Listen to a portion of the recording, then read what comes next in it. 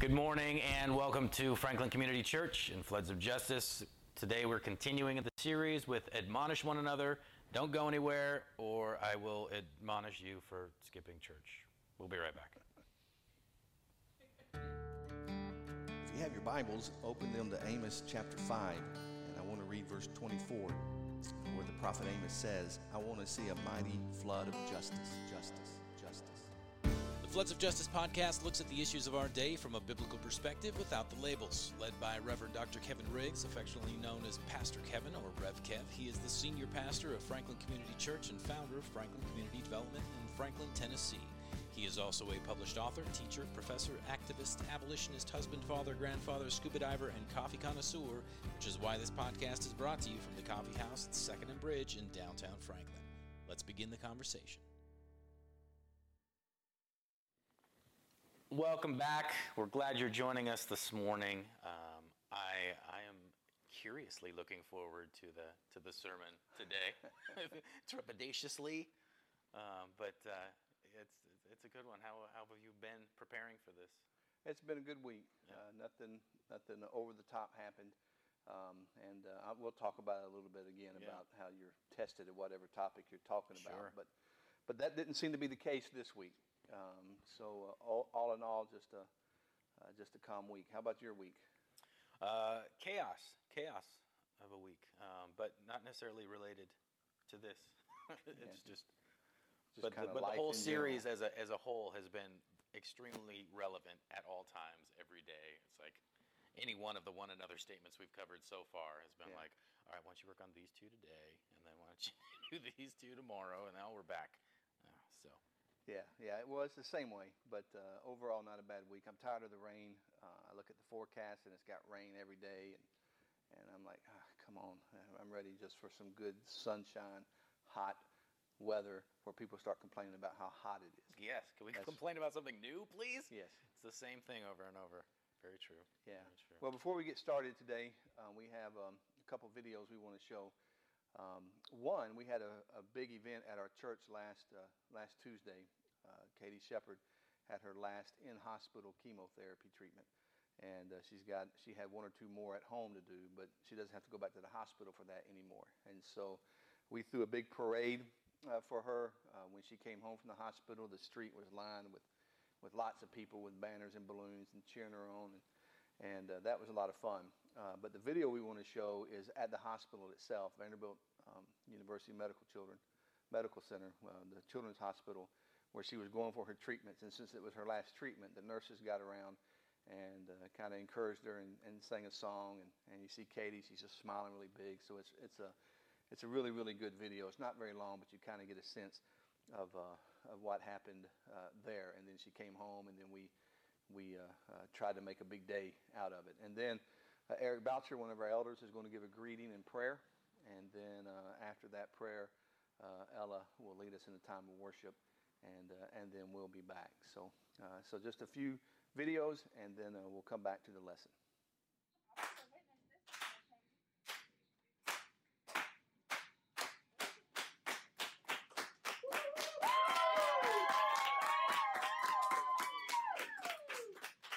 All right, ready? Ready? 1, 2, 3, 4. Today is day for celebration. No more chemo demonstration. Family possible complications. Hey, no more chemo. No more Russia aggravation. No more risk and contamination. No more overnight irritation. Hey, no more chemo. We're so proud of your transformation. We keep your perfect God's creation. Now it's time for you to change the nation. Hey, no more chemo.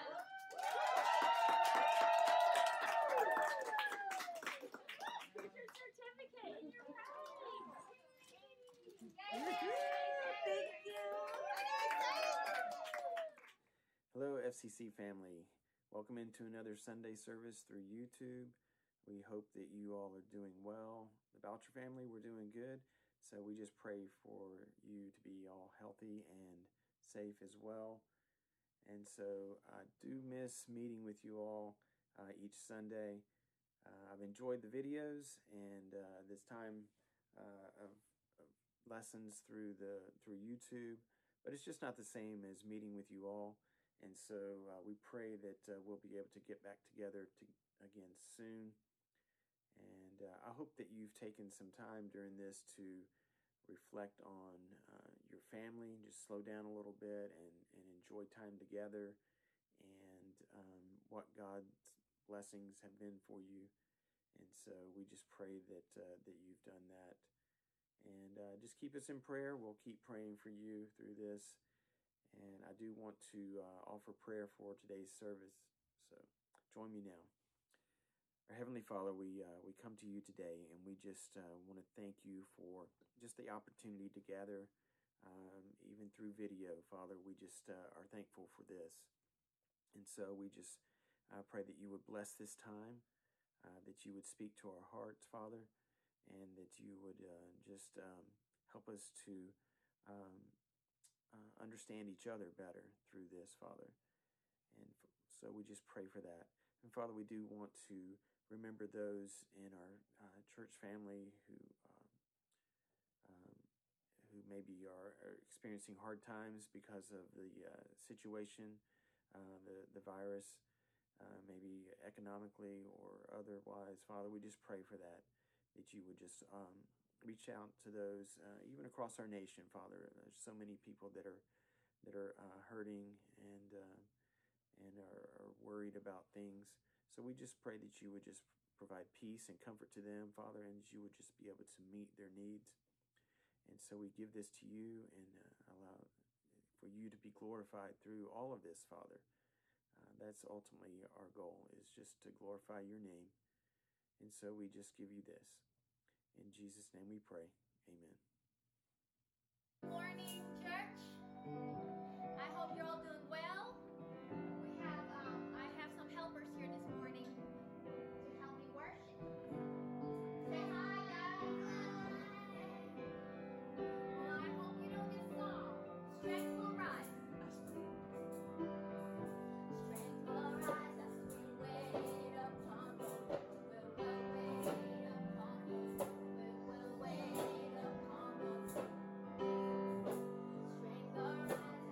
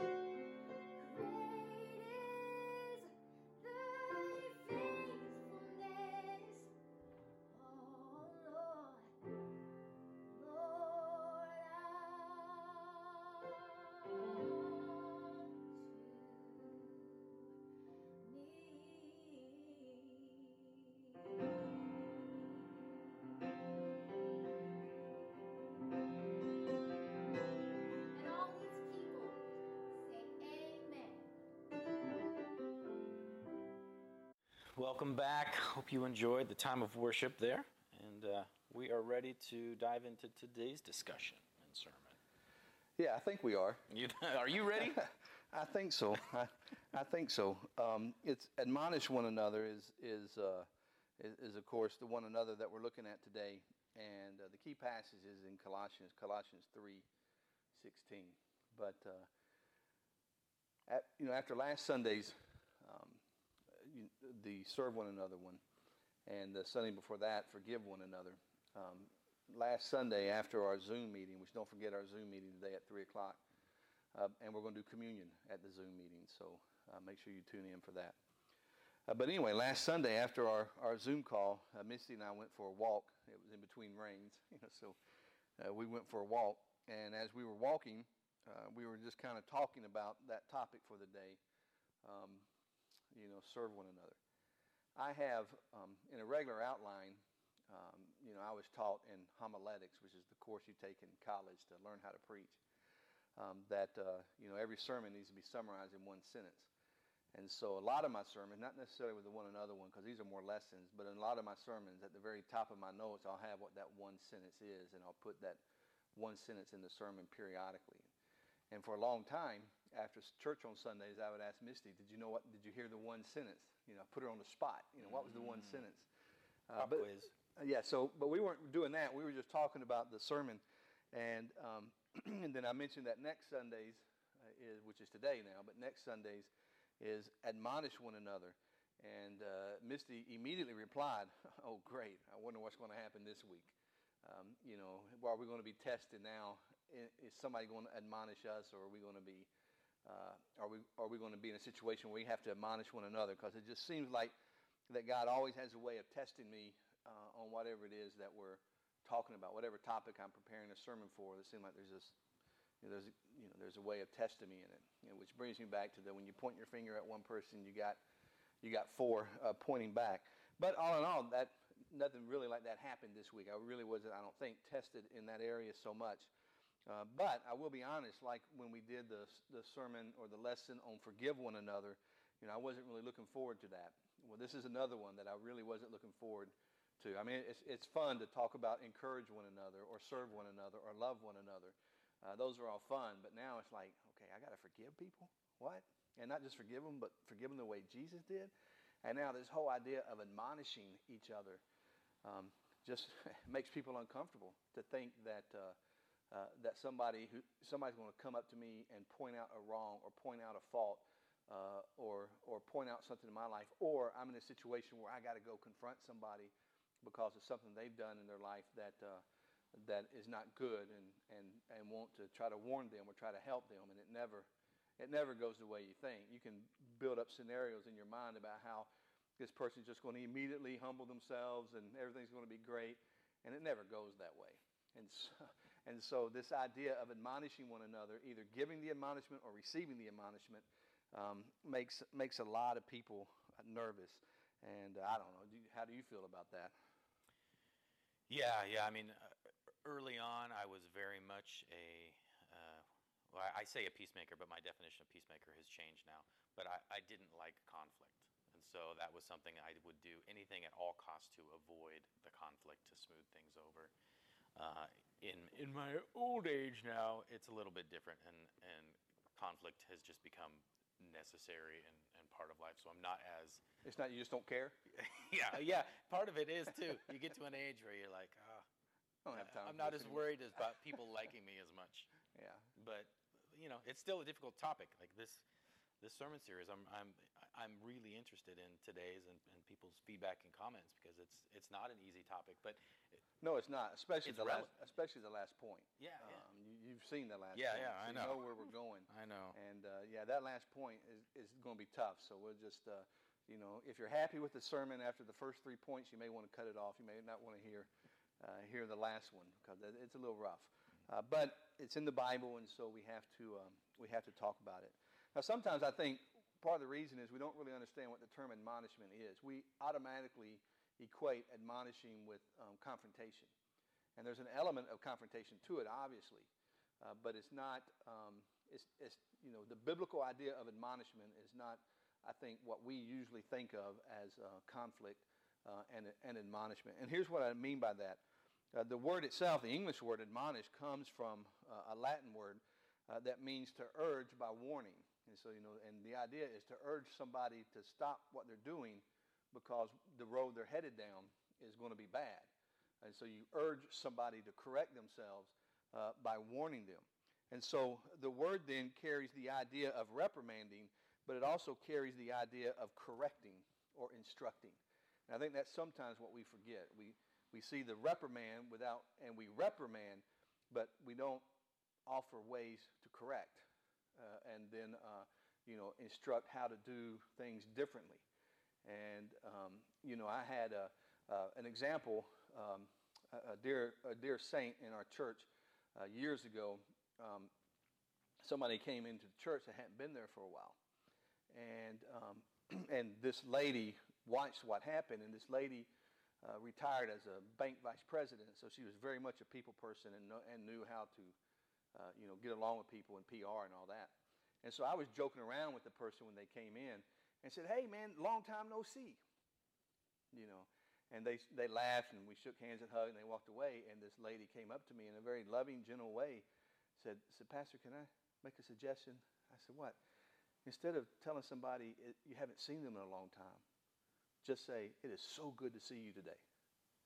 And so that was an admonishment, Yeah. but there was a corrective nature to it. This might be a better way to do that. And I've never forgotten that. I try not to ever say in church, "Long time no see," to somebody who hadn't been there for a while. But I try to say, "Man, it's so good to see you today." And based on this woman's admonishment. And I knew it came from a good place. This lady was a dear, dear friend and all of that. And so to admonish means, yeah, you got to reprimand, but there's this idea of instruction. And so if anything, it's discipline, not punishment. And that's the difference between discipline and punishment. So to admonish does not mean to simply rebuke somebody, but it means to correct and then teach and then offer a better way forward or a better path to follow is the idea.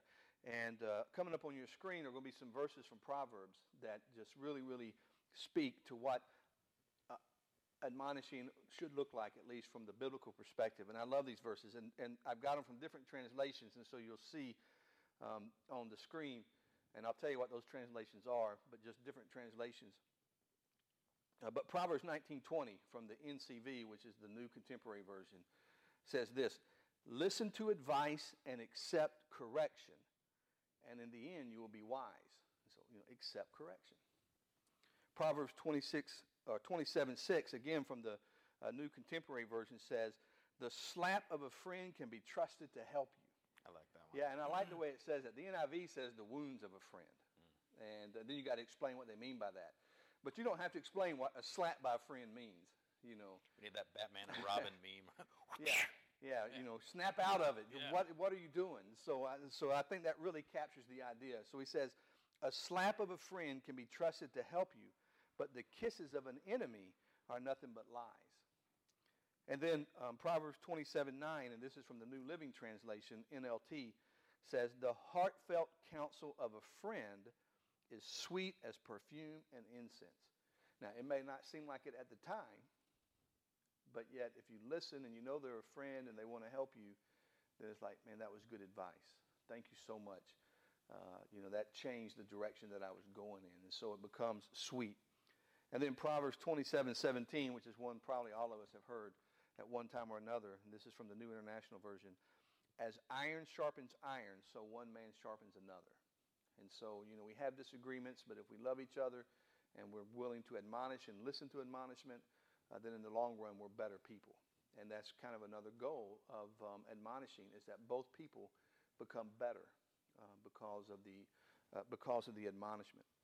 And so that's kind of an idea of what the Bible means by admonishing. But here's just another important note before we move forward, and that is this. This type of admonishment that makes a person better, that has not only this reprimand, but also this teaching instruction to it, that type of admonishment can only happen in community. It really can, because it has to be steeped out of a relationship.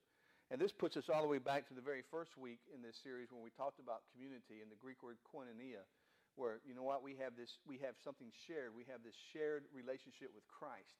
So we are brothers and sisters, and out of that community, living life together, and, you know, the good, the bad, and the ugly, over time, that this community develops. So then, if this person like that lady comes to me, because I've known her a long time and I knew what she was trying to do, it was like, yeah. Now, if some stranger would have heard that and come up to me, I'd be like, well, what are you saying? You know, what right do you have I don't even know who you are, and you're coming up to me and saying this. But out of that community, this admonishment came, and it was accepted. And so that's really a key that I don't want to just pass by without mentioning, that when the Bible talks about admonishing one another, it is really talking about something that comes out of a deep fellowship with people who you have lived life together with. And so that idea of community. You know, when I was growing up, in a very conservative church, there was a tradition that would happen every once in a while, and I've heard of it happening a lot in other churches. And this is not a good thing, because it's not admonishment. But the idea was, if somebody in the church was caught in a sin, then they had to go before the whole church and confess it. You know, and instead of admonishing, that was shame and humiliation. And you know, now I know a church leader may have a different thing to do but it could just be a regular church member. Yeah. And then before they were brought back into right fellowship, they had to confess it in front of the whole church. There was a situation in another church I pastored where two young people in the youth group had started dating and got pregnant. The leaders in the church were like, they got to go before the whole church. And this was a large church. You know, they got to go before the whole church and confess this. And I'm like, no. Most of the people in the church don't even know who they are. Yeah. You know, and so we kind of went round and round a little bit, and the compromise was, look, just let them come to us, the leaders of the church and the deacons, and just let them, and let's pray for them, let's love on them, and let's encourage them. But let's just keep it between us. There's no need for this. All you're going to do is humiliate and isolate. There's not going to be any instruction just to make them get up in front of the whole church and do that. And so that's what happened. And both of those people are now adults. They didn't marry each other, but they're both married, and they're doing really, really well. And they moved on with their life, and you know, and there's been healing that has happened. And unfortunately, the way we even found out about it was the girl had a miscarriage, and that's how the word even came out that this was going on. And so it's like, this is enough humiliation. Keeping on top of that. On top of all of that. You know, but yet there were people in the church who thought that the right thing to do was to go up front and do that on a Sunday morning and just humiliate them, you know, instead of admonishing them. And so I have a friend who was literally stoned 20 years ago, 30 years ago, stoned by her congregation. Like real stones? Real stones. They gathered and threw rocks at her to get her to leave. And obviously she doesn't attend church now. Yeah. You wonder why. You know, just turn away from God completely. Yeah. You know, and so I guess the point of both those illustrations is, don't forget that this idea of admonishment in the Bible means to give instruction and to help the other person as well as the person giving the admonishment, to make them closer to Christ and closer to each other through the admonishment. And so that makes it extremely difficult, but that's just, I think, what the Bible is talking about. And so then not only then can admonishment only take place in true community, it also takes trust to admonish someone or to receive admonishment from them. And so, you know, if I trust you, I know you've been there for me, and you have something that you have to say to me that you see in my life, or you want to admonish me, I'm going to take that a whole lot different, you know, than I could tell you a bunch of stories where people will come to church for the very first time, you know, and so we don't even know them, they don't know me, and I'll say something in my sermon they don't like, and they want to admonish me that Sunday about what I said. Yeah. And I'm like, in my mind, I'm listening, but in my mind I'm going, who are you? Yeah. You know, I would never have that much gall to go up to somebody who I just met and get on to them about something. Now, if it was you, or if it was one of the elders, or if it was, somebody who I knew, and, they came and said, hey, hey, can we talk? There was something that was said that, and then we sit and we work it out. That's a whole different subject. It's because it takes trust to really hear that type of admonishment. And so trust and community are important when you think about the idea of biblical admonition. And so, what I mean by that, I guess, is that not everyone has the right or the relationship to admonish you. But neither do you have the right nor the relationship to admonish everybody around you. It has to come out of this community, out of this relationship, and out of this deep sense of trust, I think, for admonishing to really be effective, I guess is what I'm getting at. And so our key verse for this is from Paul in Colossians chapter 3, verse 16, where Paul says, let the word of Christ dwell in you richly, as you teach and admonish one another with all wisdom, as you sing psalms, hymns, and spiritual songs with gratitude in your hearts to God. Now, what is immediately interesting about that verse is we look at admonishment as being a negative. But Paul's entire letter to the Colossians is extremely encouraging and uplifting. He has to deal with a situation in the church, a heresy that's going on, but the whole letter has this upbeat nature to it, And so this phrase, admonish one another, is surrounded by this uplifting, positive message. For example, if you've got your Bibles open to Colossians chapter 3, if you look at verse 15, Paul says, let the peace of Christ rule in your hearts. And then he goes on to say, and be thankful. And so, let God's peace rule in you and be thankful. And then he says in verse 16, which is what we read, but he says, let the word of Christ dwell in you richly. So you can see he's following an outline. He says, let the peace of Christ rule in your hearts. Let the word of Christ dwell in you richly. And then after he tells us to admonish one another, he talks about songs and hymns, and then he says with gratitude. And so there's this uplifting nature to it. And then look at verse 17. Verse 17 says, and whatever you do, whether in word or deed, do it all in the name of the Lord Jesus, giving thanks to God the Father through him. And so this idea of admonishing one another is couched in this incredibly uplifting passage of Scripture. But then also notice that back in verse 16, that phrase, admonish one another, is sandwiched between teaching and wisdom. And so he says, teach and admonish one another with all wisdom. And so that really tells you all you need to know about what the Bible means by admonition. There's this teaching component to it, and then there's this wisdom component to it. So let's teach, admonish, but with wisdom. Yeah. And so it's more than just beating somebody over the head about something. And so admonishing is not about blame or shame or humiliation or judgment or condemnation or manipulation or whatever you want to say.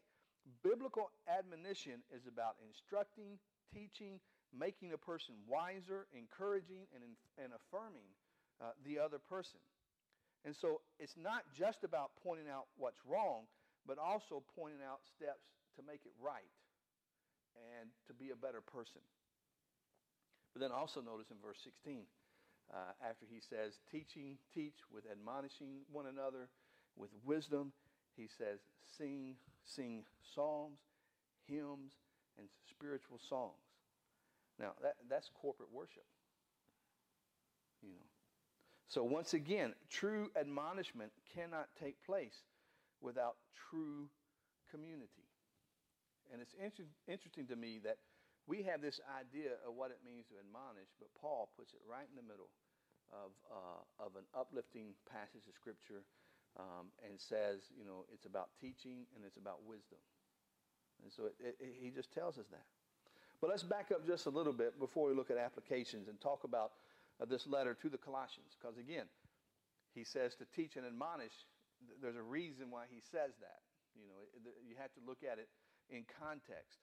And so one interesting aspect of Paul's letter to the Colossians was that Paul did not start the church in the city of Colossae. And neither had he ever even been to the city. And so We see this in Colossians chapter 2, verse 1. Paul says, I want you to know how much I am struggling for you and for those at Laodicea, another city, and for all who have not met me personally. I've never been there. But I am struggling with what you're going through. The best we can tell based on this letter and in church history is that the leader of the church was a guy by the name of Epaphras. He may not have been the pastor, but he was the leader of the church. And Epaphras was converted to Christ during Paul's 2-year ministry in Ephesus. And so Paul knew Epaphras, and he had converted him to Christ. And then he went back moved to the city of Colossae and started this church. And so Paul didn't start it, and he had never visited the church. But still, Paul's letter to them is very personal and encouraging. Last week when we looked at serving one another, the letter that comes out of was kind of harsh, if you can remember. But this one is very personal and it's very encouraging, even though he has to deal with a serious false teaching that was infecting the church. And so you kind of get a glimpse of that. This in Colossians chapter 2. I read verse 1 where he says, I don't know you personally. But then he says in verse 2, my purpose is that they may be encouraged in heart and united in love. So he's saying, look, this is why I'm writing you. I'm not wanting to get onto you. I'm wanting to encourage you and help you stay united because this teaching was starting to divide the church. And he says, so that they may be full of the riches of complete understanding in order that they may know the mystery of God, namely Christ. And that's key to what the heresy is. This mystery of God through Christ, in whom are hidden all the treasures of wisdom and knowledge. And part of the heresy was this secret wisdom, this secret knowledge. And Paul is saying, no, that comes from Christ. Not Christ got it, but Christ is that secret, that knowledge. And the closer you get to Christ, then the more you know, basically. In whom are hidden all the treasures of wisdom and knowledge. I tell you this so that no one may deceive you by fine-sounding arguments. The thing about heresy and false teachings is that they sound so good, but yet they can be deceptive. And so the false teaching that was infesting the church in Colossae, and Paul dealt with this in other churches as well, is known as Gnosticism. That's a big word. It's a Greek word. It comes from the Greek word gnostic, which just means knowledge. And basically, Gnosticism was a teaching that emphasized that the way to the divine, the way to get to God, the way to the divine was through a higher or secret knowledge. And so you got to meditate, you got to think about it more, and somehow or another, just through revelation, And so if you're divine, it's because you got this secret knowledge that nobody else knows. Is kind of the idea. And at the core of this teaching of Gnosticism, at the core of that teaching was this. Jesus was not God become man. So the incarnation, it wasn't Jesus has always been God and he took on the form of a human. Rather, what Gnosticism taught was that Jesus was a purely human person who became God through his higher secret knowledge. So it wasn't God become man, but it was man through this secret knowledge becomes God. And so likewise then, we can become like Christ, or we can become like God through obtaining some type of higher secret knowledge. And so the heresy was the denial of the deity of Christ. The heresy was teaching that Jesus was not God became man, rather he was a man who became God through this secret knowledge. Now, Gnosticism is similar to at least some of the teachings of Buddhism, and it's very similar to what people sometimes refer to as New Age. You just got this knowledge. You just got to, become one with the universe, and that's through this secret knowledge. And so the heresy is still alive today. And so Paul's letter, he writes to the Colossians defending the deity of Christ. And the key verse in Colossians is chapter 2, verses 9 and 10, where he says, for in Christ all the fullness of the deity lives in bodily form. So you see, that's the direct opposite of what Gnosticism taught. Christ was God become man. So in Christ, all the fullness of the deity lives in bodily form. And you have been given fullness in Christ, who is head over all power and authority. And so basically, the teaching was, look, just like Jesus was a man who became God, you as a man or a woman can become God through this secret knowledge. And Paul is saying, no, Jesus was always God. The fullness of God dwells in him. And then he says, and the fullness of Christ dwells in you. So you've already got what you need to overcome all power and authority. And so this is where he's coming from. And so he talks about that in the first couple of chapters, and then beginning in chapter 3, he starts to apply that. Now, what does that mean for us? And what he's saying is, because Jesus is God, we now have power and authority to live a life that is pleasing to God. We can do all things. So whatever it is you do in word or deed, do all to the glory of Christ. Christ is the fullness of God, and we have been given the fullness of Christ. So we don't need this secret knowledge. And in the middle of that practical application, Paul gently reminds people, admonish one another. You see somebody head down the wrong road in context of a belief that's not correct, admonish them, but teach them with wisdom. But what does that look like? What should the outcome be when we admonish each other? I mean, why are we what's the goal? If I admonish you or you admonish me, from a biblical perspective, what's the goal? We know it's not just to reprimand. Yeah. So what is the goal? What should happen as we admonish one another? And so there's 4 applications today. 4, and I've just called them the goals of admonishment. But remember, the purpose of admonishment is to correct and to teach, offering a better way forward, and a better path to follow. Now, that's the one sentence. So, okay. What's the one sentence? Underline. Remember. That's the one sentence. Everything else comes out. Say it again. Out of that.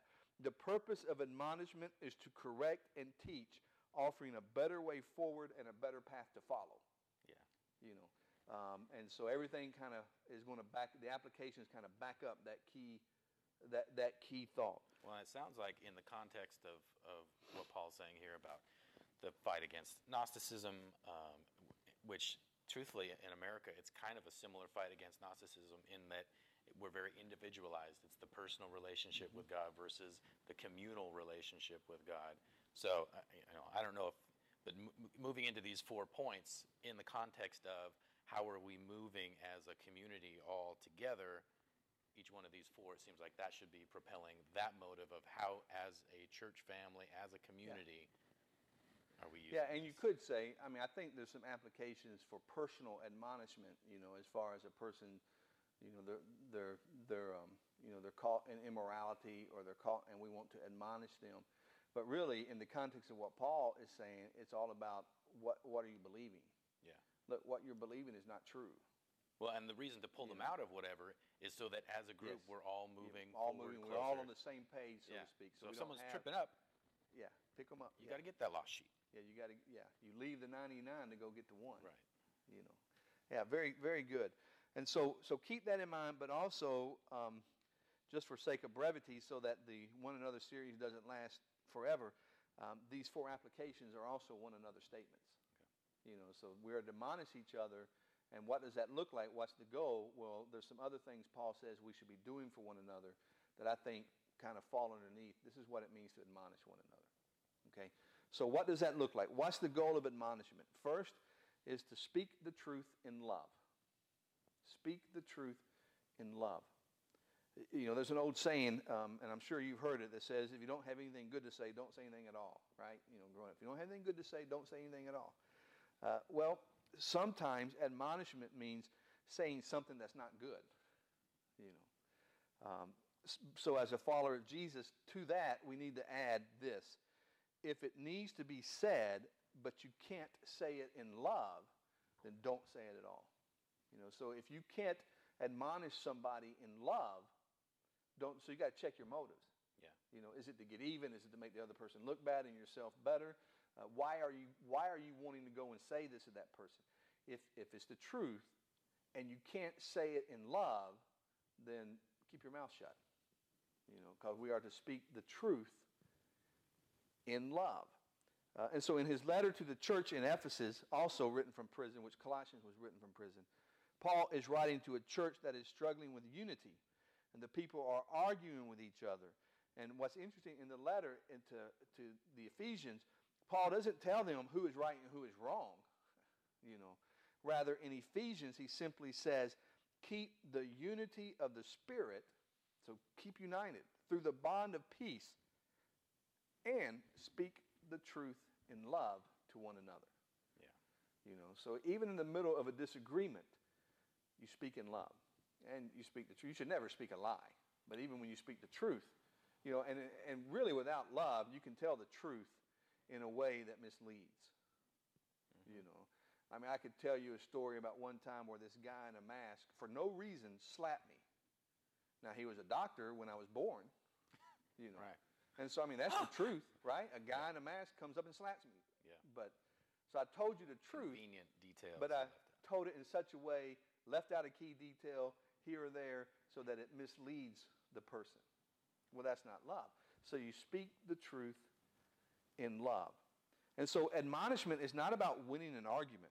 Rather, admonishment is about making all involved better people and more like Christ. And thus, speak it in love or be quiet. That's really the options that we have. Yeah.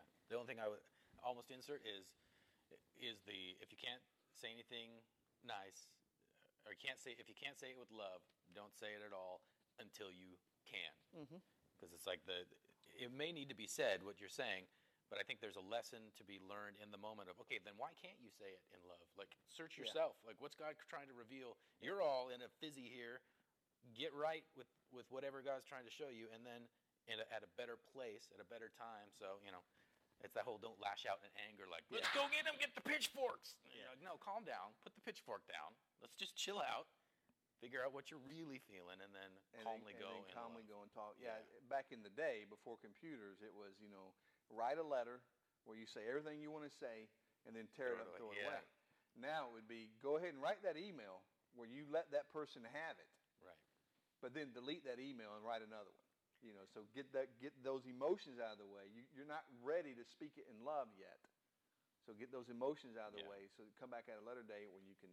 Well, that brings another good point is don't ever do it, at least personal experience, don't ever do it through email or text because it will always be taken wrong. So if you can sit there, or Facebook, if you can sit there face to face, which is probably where you need to have these conversations, and you can do it calmly and productively, I think that's the best way to do it. But I've just had dumpster fires from conversations that happen on Facebook or text or email. I'm like, I shouldn't have done that. Yeah.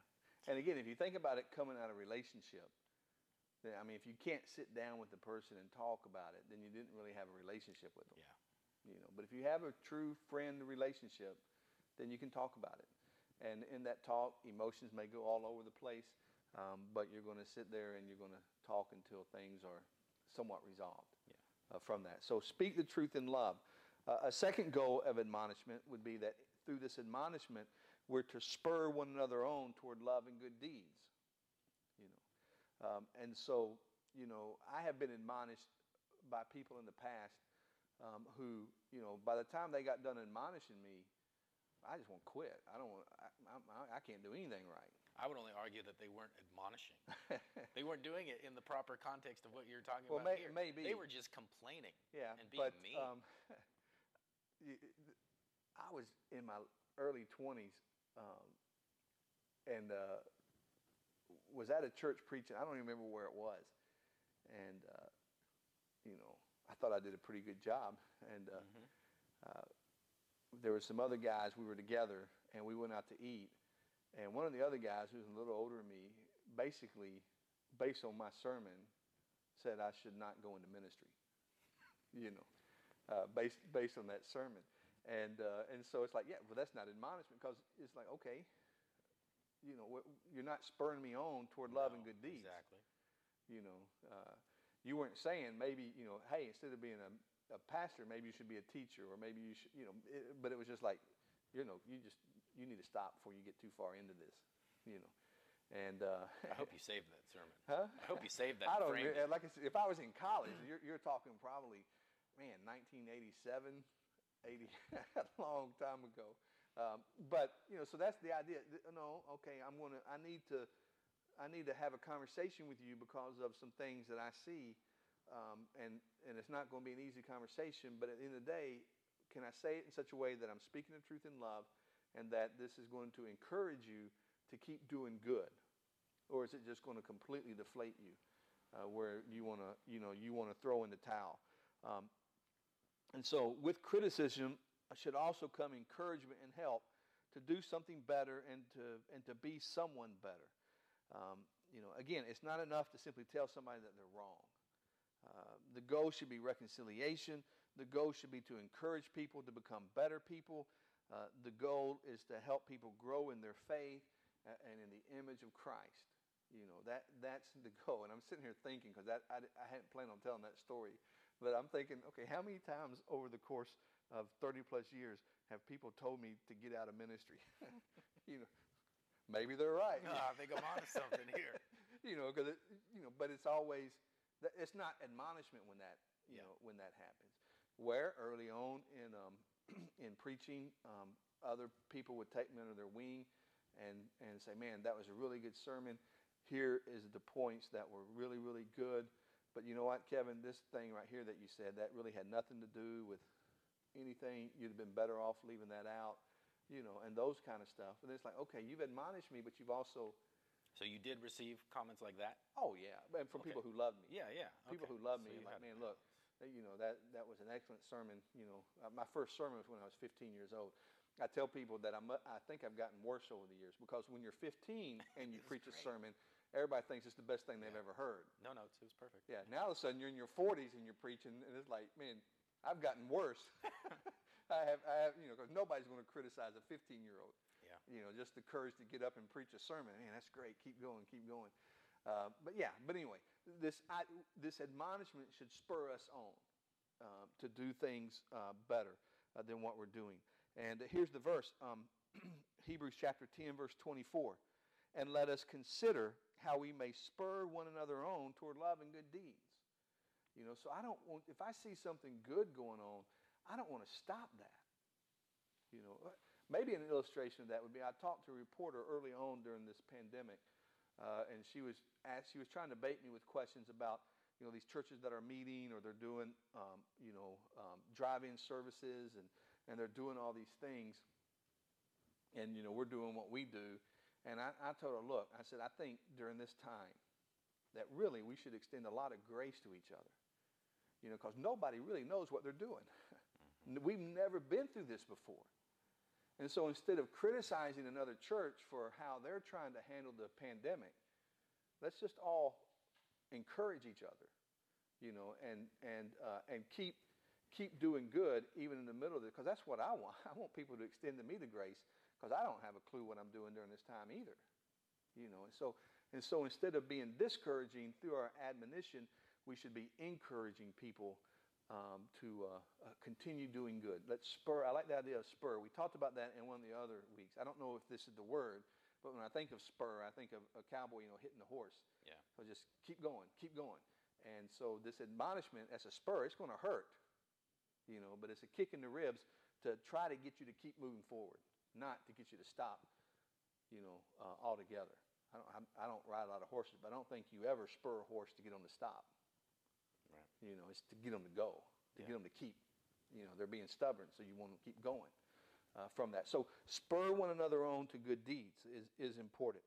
So we speak the truth in love, and as we spur one another on, then the third goal is that we build each other up. We build each other up.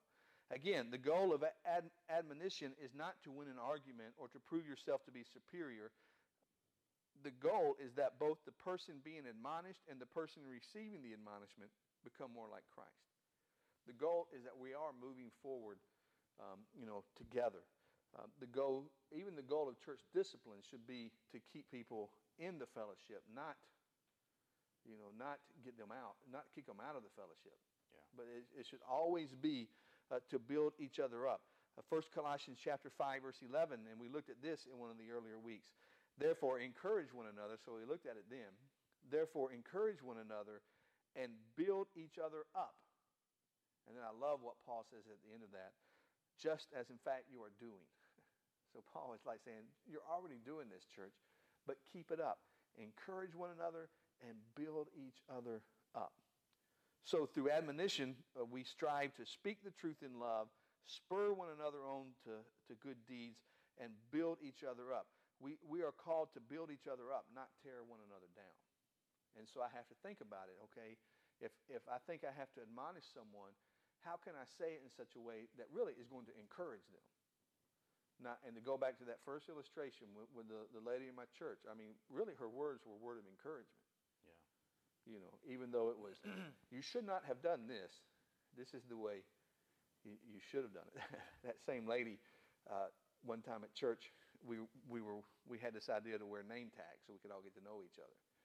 And you know, most people, when they put a name tag on, what side of the shirt do they put it on? Yeah, I guess. Right? It's usually here, like the left side, right? Right. And she told me, because she was a public relations person. Yeah. I had mine on the left side, and she came up to me. She said, "Can I make a suggestion?" That was always, so I knew. She said, "Can I make a suggestion?" You know, I said, "Yeah." And she said, "Your name tag should go on the other side, because when you shake hands with people, you automatically look to that side." Makes sense. And so ever since then, I say, "So glad to see you," and I put my name tag on the right side instead of the left side, because she had a way of doing that. And again, those are inconsequential. I mean, it's not a heaven or hell issue, right? Yeah. But it was just the way that she was able to do that made me, okay, you listen. So it was the ability. This will make you a better person. If you analyze it, and I'd heard this kind of analogy before on conflict in, let's say, relationships, husband and wives. If there's a problem, if you put it on like a tennis court and you've got the net in the middle, you immediately we picture, all right, here's the battle between husband and wife, and they said, why don't you flip the game and you put the husband and wife on the same side of the net, and the problem is on the other side, and you guys look at that problem. And I look at her admonishment with you, and she wasn't saying, you shouldn't do this, you do. She was like, here, what if we place over, what you should do, or what you could do is this. Yeah. And in that context, I think the admonishment worked because she didn't find the fault in you. She looked at the problem and presented a solution. And I think in framing our admonitions towards people, if we can word it in a way that puts that problem, that flaw, that's something that's in their way of accomplishing what they want or what God wants in their life or what we need as a church community of all of us together, that's the problem on the other side of the net, not the other person. That's a good way to look at it. That's really good. And so maybe part of admonishment is just trying to change your perspective. Yeah. To see the situation differently than what you're looking now. And that loving, hey, let's look at it this way. And that's really good. And so you have those three: speak the truth in love, build each other up, and spur one another on to good deeds. But this last one, which I've given you a warning at the beginning, this last one is a little bit different, and you're probably not going to like it. Okay, and so through admonishment, then we are to confess our sins to one another. So confess your sins to one another. James chapter 5, verse 16 says this: therefore, confess your sins to each other and pray for each other so that you may be healed. And there's spiritual healing in that, but I think in the context of what James is talking about, there's a physical healing.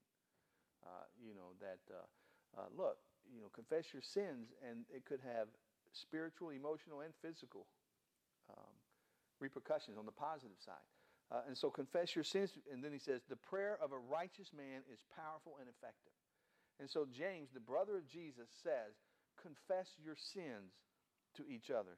Now, I know what you're saying. You're saying, nope, not going to do it. You can't make me, and I'm not going to do that. And besides that, the Bible says I don't have to confess my sins to anyone but God. And so let me just say, I understand how you feel. To be honest, I feel the same way, but yet we've got a problem. The Bible says, confess your sins to one another. And so if we're going to be people who believe the Bible, then we got to believe the Bible. We either believe it or we don't. We can try to explain it away, but there it is. Confess your sins to one another. And so, and I'm speaking to myself here too. As I reflected on this week, I thought of all these different things that churches, and especially churches like ours, conservative evangelical churches, all these different things that we want to condemn other people of. And we say, well, they just don't believe the Bible, or they're watering down Scripture. And so we got to be careful about saying stuff like that if when we ourselves, there are parts of Scripture we want to ignore. And, we want to water down, and we want to explain it away. So, be careful about what you say about other people when there are issues that you don't want to confront in the Bible as well. And by you, again, I mean me. I was just thinking about that this week, thinking, man, I'm as guilty as anybody else. I accuse somebody else of not believing the Bible. But then I come across verses like this, let us confess our sins to one another, and then all of a sudden I want to put that aside and go back to love one another. Love one another is a whole lot easier, right? Yeah. But in admonishing each other, then there comes this time where we have to confess our sins to one another. And so, here's what I think that verse means and doesn't mean. I don't think that verse means we got to get up in front of the whole church and confess our sins. And, air all of our dirty laundry out for everybody and the world to see. So, don't worry, we're not going to have a time at church where it'll be, okay, take some times at your table. Time. Yeah, sharing time, and take some times at your table to confess your sins. Yeah. I don't think that's what it means. And I don't think that it means we just walk up to people we don't even know, but, quote, we're in church and we confess our sins. But what I do think that means is that there is a time and a place for people that you are in close relationship with, who love you and you love them, and that they're not going to take what you say and run with it and tell everybody that for your sake, your own spiritual sake, it helps to have somebody else you can say, hey, this is where I struggle with. This is what I'm dealing with right now in my life. Can you pray for me? Yeah. And that's probably just a handful of people. I mean, it may only be just 2 or 3 people. But if you don't have those 2 or 3 people in your life that you can do that to, then you are missing a vital component to growing in your faith and walking in humility and becoming more like Christ. It could be your spouse, but it could be just a good friend. But somebody who you can say, I got a pastor friend who calls me periodically, and I know he loves me and all that. And his question is, how's your soul doing? Mm-hmm. And if I'm in a hurry, I'm like, oh, I'm doing good. How's yours? But there have been occasions where it's like, hey, this is what I'm struggling with right now. And can you pray for me? This is where and so I love that question. Now, I wouldn't love that question from somebody I don't know. Yeah.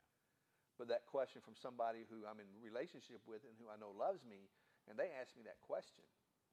It's like, this is a safe place. Again, this is why this cannot be done without community. You've got to have that 1 or 2, 3, and again, it's just a handful of people that, even Jesus had 12 disciples, and now that 12, he had 4 that he was really close to, and then now that 4, John, who wrote, 1st, 2nd, 3rd John, and the Gospel of John, 1st, 2nd, 3rd John, and Revelation, was probably his closest friend in that group. So even he had that. He had friends, really good friends, and then really, really, really good friends. And at that really, really, really close friendship level, to be able to be honest and vulnerable and authentic and confess your weaknesses and confess your sins and to let people know what you're struggling with, because you know that they're going to pray for you and not just, I got a prayer. Can you pray for Kevin? He told me the other day that he's struggling. Yeah. They're not going to do that. They know. And also, they're going to come back and check on you. Yeah. And say, hey, man, I've been praying about you for this. How's it going? Were you able to overcome that? Hey, call me. If you think about it, Alcoholics Anonymous does this. You got to get a mentor, and anytime you're feeling pressure, man, you got to call that person. and let them know what you're dealing with so they can, talk you off the cliff, so to speak. Well, if that's good for AA, why is it not good for Yeah. for all of us? Well, and they have the concept too of there are some things that you don't share with the mass group. They're just for a core. Yeah, And just for that core, or for just your sponsor only. Yeah. So that, I think that's more the idea of what it means to confess our sins to one another. So again, this is why it cannot be done without community. And again, the idea is to be genuine and authentic, and to make yourself accountable to somebody else. Yeah. We were never meant. To me, one of the biggest dangers, or one of the biggest mistakes that we've made in Western Christianity, is that we have individualized the faith, where it's all about me and my relationship with God. Whereas we come to Christ as individuals, but we are called to live that out in community. And that's more the Hebrew idea anyway. It's not my rights that matters, but it's the rights of the whole of the group.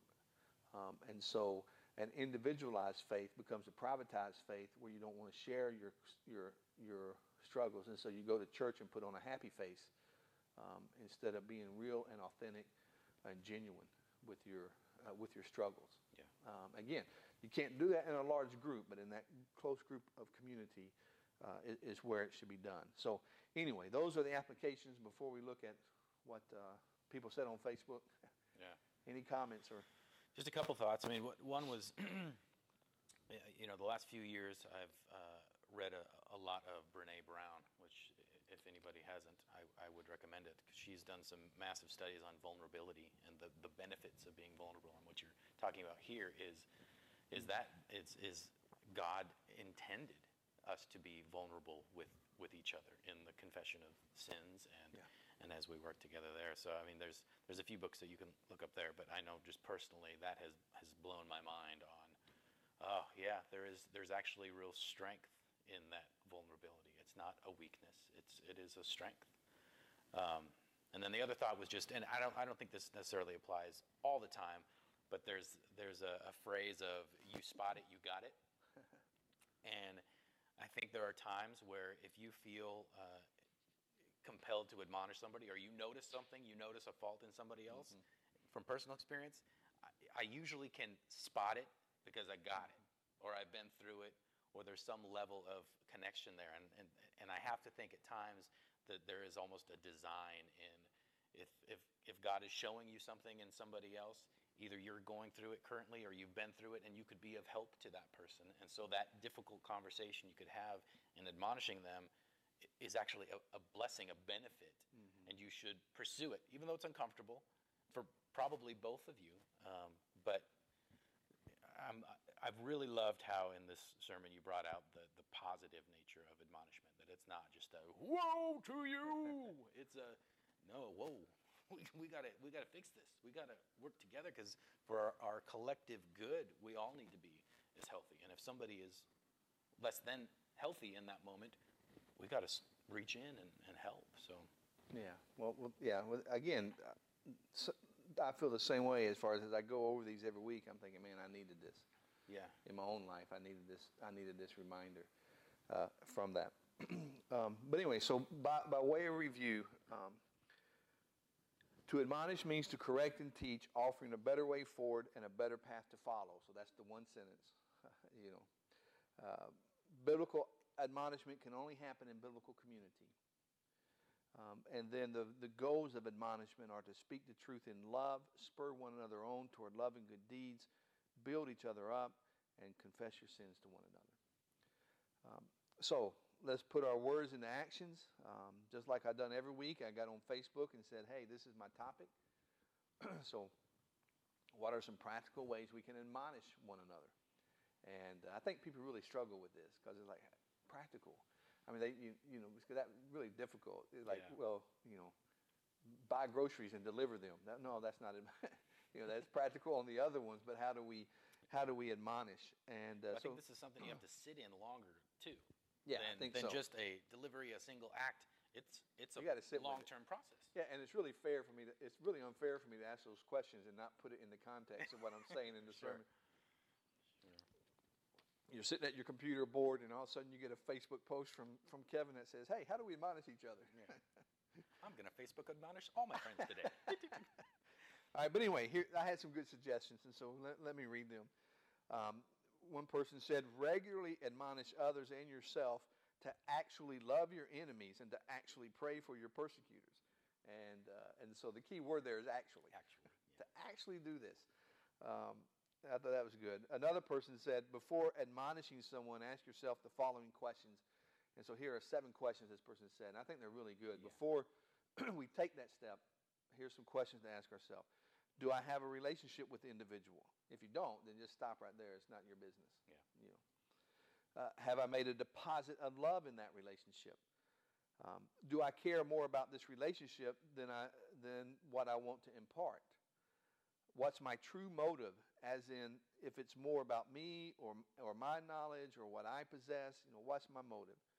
Will this move my relationship deeper with the individual at this time? Where is the individual in life at this time? Being sensitive, where are they at?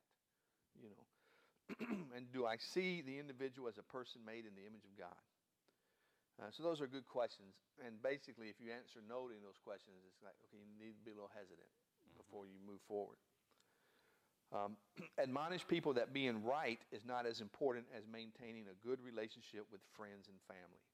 And I like that one. I mainly like it because I said it a few times. So somebody else said it, It's not about being right or wrong. It's about the relationship. Yeah. Any final words before our prayer? No, I mean, just to couple that with the statement from earlier in the sermon of love can look different, though. So what that good relationship may be means you might have to work some things out. You might have to say some difficult, uncomfortable things. But as long as you're willing to put that relationship first and go, no, this is for the benefit of our relationship, for the person, for our community, I think it's all positive. Well, not all positives. There's conflict, and some of that is uncomfortable. But yeah. Well, here's our prayer of commitment, and I wrote this prayer, and I'm not committing myself to doing this from henceforth forever. But as I wrote this prayer, it was good for me, and I thought, man, I should have been writing prayers all along to kind of wrap up a sermon, because then the prayer is directly related to the sermon. Yeah. But anyway, so here's our prayer of commitment. Lord, we confess we don't like to be wrong, to admit our faults, and to confess our sins. Forgive us of our pride. Lord, we confess we don't like for other people to point out our wrongs or to criticize our faults or to confront us about our sins. Forgive us of our pride.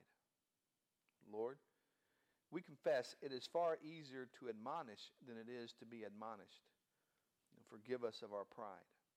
Help us, Lord, to speak the truth in love and to receive the truth with grace, to spur each other on in love and good deeds instead of criticizing and condemning, to build each other up with our words of admonition and instead of tearing one another down with our words of condensation.